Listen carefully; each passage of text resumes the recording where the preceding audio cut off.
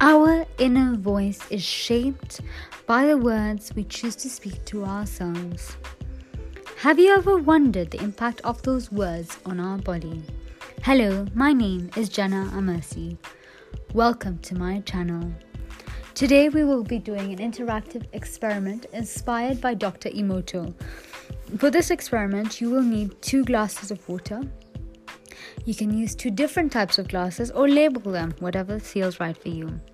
We will start with the first glass that you've poured water into and say all the things that you feel upset you, make you angry, make you irritated, anything that hurts you, doubt, anger, irritability, anything. Just keep going. Take a moment to think of the words, feel them, then say them.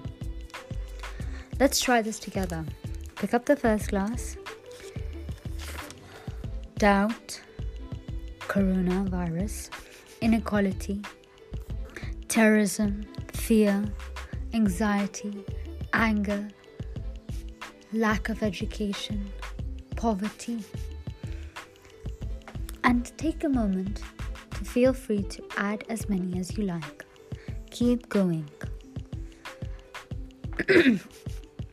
Now, take the second glass and say all the things that you love. Let's try this together.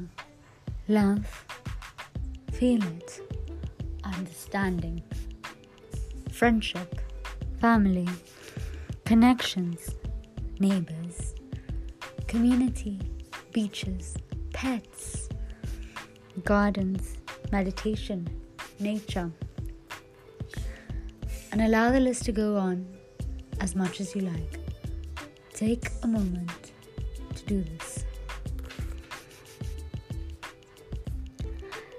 Now, I will ask and request you to take a moment just to take a sip of the first glass we spoke into. Pause. Now, taste the second one and notice any difference. Let me know what you thought. Have a moment to think about this. Given you did taste a difference, reflect just for a moment. Our body is made up of more than 70% of water.